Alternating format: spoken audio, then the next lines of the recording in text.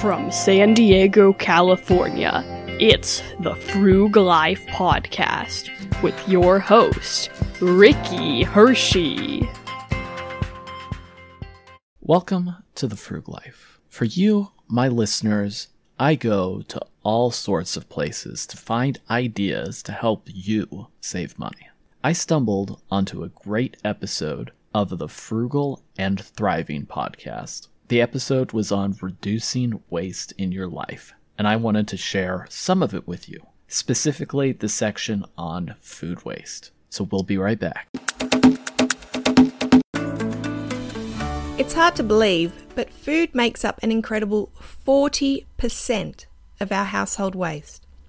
According to the Australian Government's Department of Environment and Energy website, Australian consumers throw away around 3.1 million tonnes of edible food a year. For the average Australian household, that translates to around 20% of food purchased. That's kind of like buying 5 bags of groceries and taking one of those bags and just chucking it straight in the bin every single week.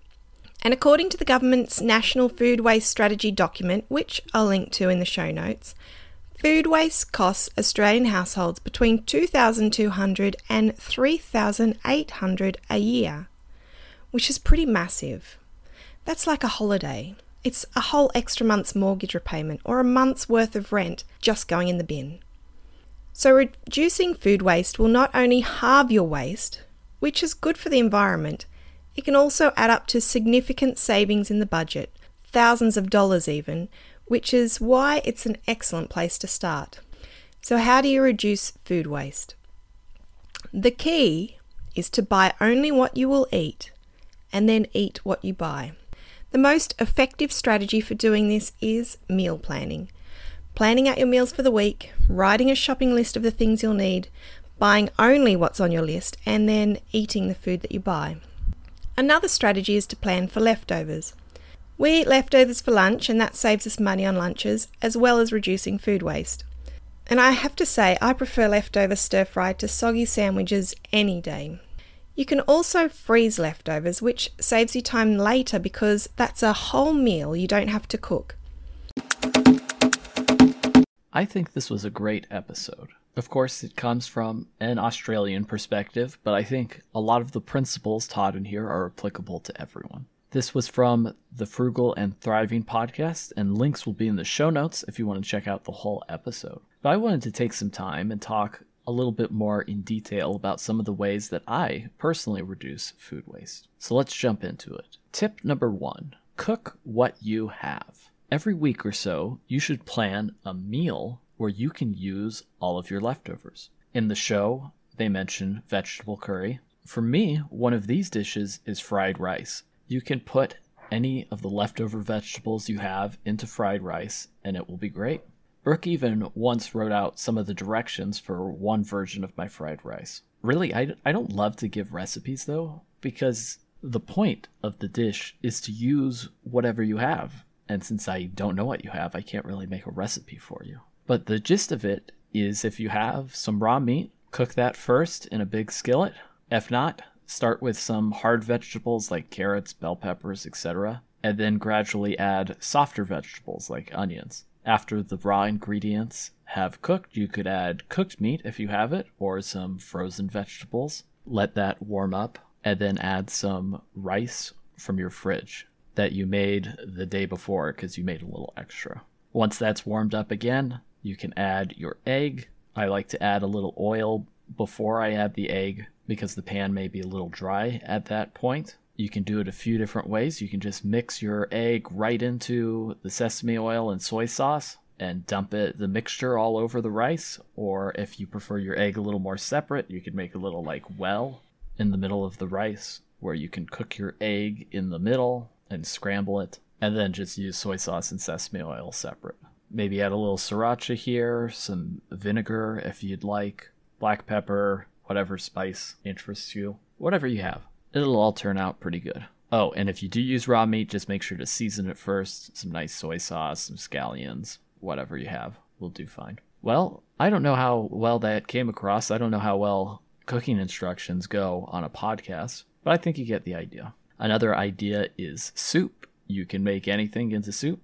You could also make a frittata or a quiche if you want to be fancy and make a crust. Sam the cooking guy also says you can make anything into tacos. Or you can throw a lot of different stuff into no-peak rice. Also, Sam the cooking guy is the inspiration for the whatever's left over in your fridge fried rice. Alright, now for tip 2. Use the scraps.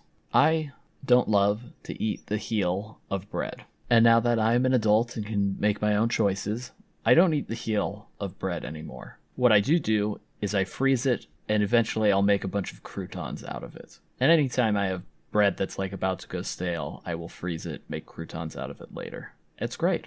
Other tips when you are cutting up vegetables like carrots, onions, etc., throw the literal scraps into a bag and freeze it, and you can use it to make vegetable stock later. When I cook bacon, I let the bacon grease cool slightly, and I put it into a container and put it into the fridge to use later. When I cook meat with a bone in it, I sometimes make stock using the bone afterwards. And you can use those frozen veggies I mentioned before. Now, all of these tips aren't just about saving money. Using that bacon fat can help you make some of the best beans ever. It adds so much flavor, and it's totally free. Now, there probably is quite a bit of cholesterol and saturated fat in it, so don't do it every day. But geez, does it taste good. And again, the best vegetable broth won't come from the store, it'll come from your own kitchen. So these tips aren't just about saving money. Oftentimes, you can use them to get a product that is better than you would have otherwise. Okay, tip 3, preservation. If you can't use it quick enough, you can try to preserve it somehow. For me, I always have a pickling project going on. And by that, I mean I just have vegetables in a vinegar, water, salt, sugar, black pepper solution in the fridge. I have cucumbers in there, beets. I love pickled radishes, red onions, etc. If you have a vegetable that you're not going to use quick enough, pickle it. If you have a fruit you're not going to use fast enough, turn it into a syrup. Adam Ragusa has a great video on syrup and snow cones about this. I'll have a link in the description. And of course, you can freeze stuff too. That works. I mean, that's kind of a no-brainer. Frozen bananas can be made into an ice cream of sorts. It's pretty good. Other frozen fruit can be made into smoothies. And then, of course, meat and all that can go in the freezer too. Actually, I got a little flack recently on Reddit for hinting, not even saying, I don't love the texture of frozen bread. And wow, people on r/frugal did not like that. But yeah, those are options too. Alright, and tip number 4, share what you can't use. Perhaps this is a little counterintuitive, but I think what goes around comes around. By helping others, by sharing what you don't need, you might be helping yourself. You could donate to a food bank, or you could donate to a neighbor. There are tons of these buy nothing groups on Facebook, or you could check out that food sharing app I shared in the first season of the show, Olivo, or countless other food sharing services. That might be a topic for a whole nother video. But if you can't use it, give it away. And you could probably get something you need from these services as well. Alright, well let's take a quick break, but we will be back for a recap. Welcome back. Let's jump into a quick recap. Tip 1. Cook what you have. When you're coming up with a plan for meals, incorporate the ingredients you already have first and work around that.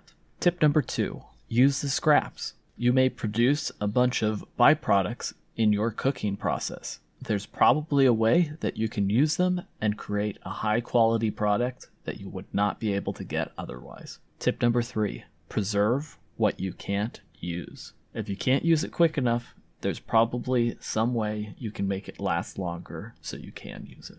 And tip number 4, give it away. We're all part of a greater community and a greater ecosystem, and as we help others, we help ourselves. Big thanks again to the Frugal and Thriving podcast. Be sure to check out their podcast and their blog. Links will be in the description. Thanks for listening to this week's episode of The Frugal Life. Be sure to subscribe to the show if you haven't already. The show is on every major listening platform, and new episodes come out every Monday at 6 p.m. Pacific time. Thanks for listening, and as always, stay frugal.